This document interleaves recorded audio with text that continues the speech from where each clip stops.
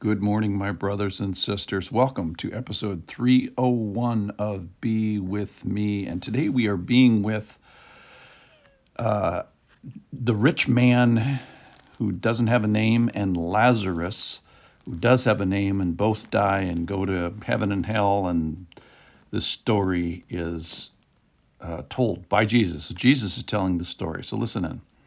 There was a rich man who was clothed in purple and fine linen, and who feasted sumptuously every day. And at his gate was laid a poor man named Lazarus, covered with sores, who desires to be fed with what fell from the rich man's table. Moreover, even the dogs came and licked his sores. The poor man died and was carried by the angels to Abraham's side. The rich man also died and was buried. And in Hades, being in torment, he lifted up his eyes and saw Abraham far off and Lazarus at his side. And he called out, Father Abraham, have mercy on me, and send Lazarus to dip the end of his finger in water and cool my tongue, for I am in anguish in this flame. But Abraham said, Child, remember that you in your lifetime received your good things, and Lazarus in like manner of bad things, but now he is comforted here, and you are in anguish. And besides all this, between us and you, a great chasm has been fixed. A great chasm has been fixed, in order that those who would pass from here to you may not be able, and none may cross from there to us. And he said, Then I beg you, Father, to send him to my father's house, for I have 5 brothers, so that he may warn them, lest they also come into this place of torment. But Abraham said, They have Moses and the prophets, let them hear them. And he said, No, Father Abraham, if someone goes to them from the dead, they will repent. He said to him, If they do not hear Moses and the prophets, neither will they be convinced if someone should rise from the dead. So Jesus is introducing a parallel universe here, if you will, a spiritual kingdom, an eternity, and emphasizes that there is judgment, and emphasizes that there is a chasm fixed, and certainly emphasizes an urgency now. Even the man in Hades, the rich man in Hades, asks for an urgent effort be made towards the salvation, if you will, of his 5 brothers.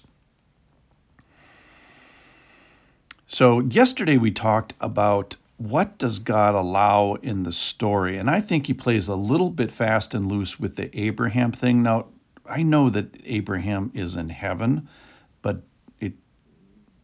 it seems like he has some sort of authority or charge or mouthpiece of being in heaven, and I think that's kind of the Jesus setting up the story.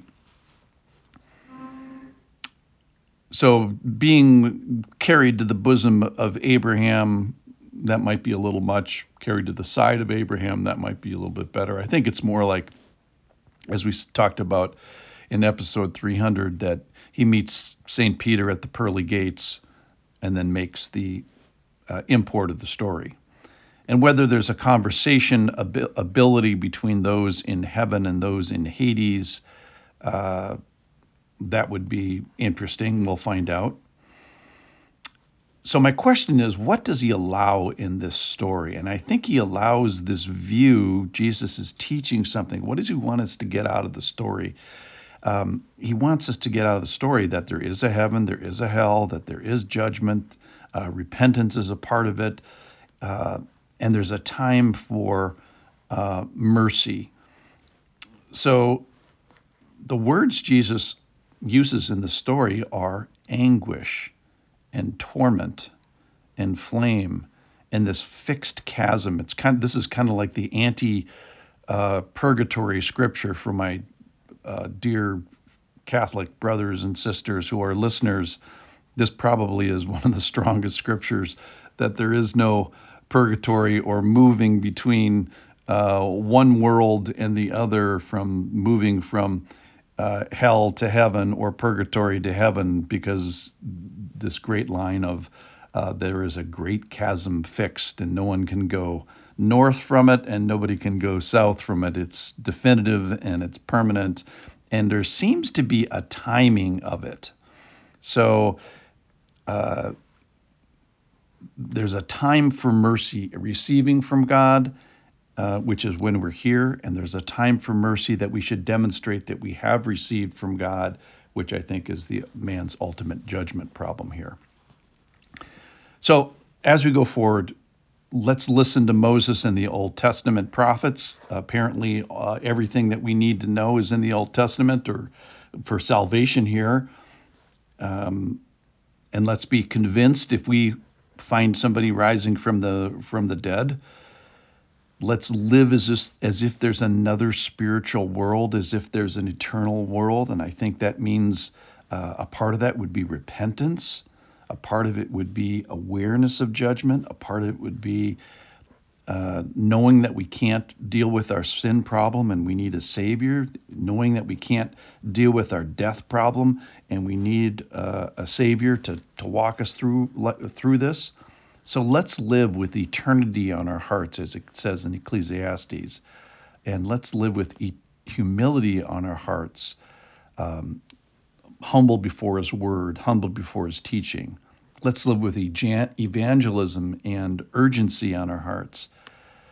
And let's come with a posture of repentance, because once again, just like the stories of the lost coin and the lost sheep and the lost son, the prodigal son, there's an emphasis here in the Gospel of Luke about repentance.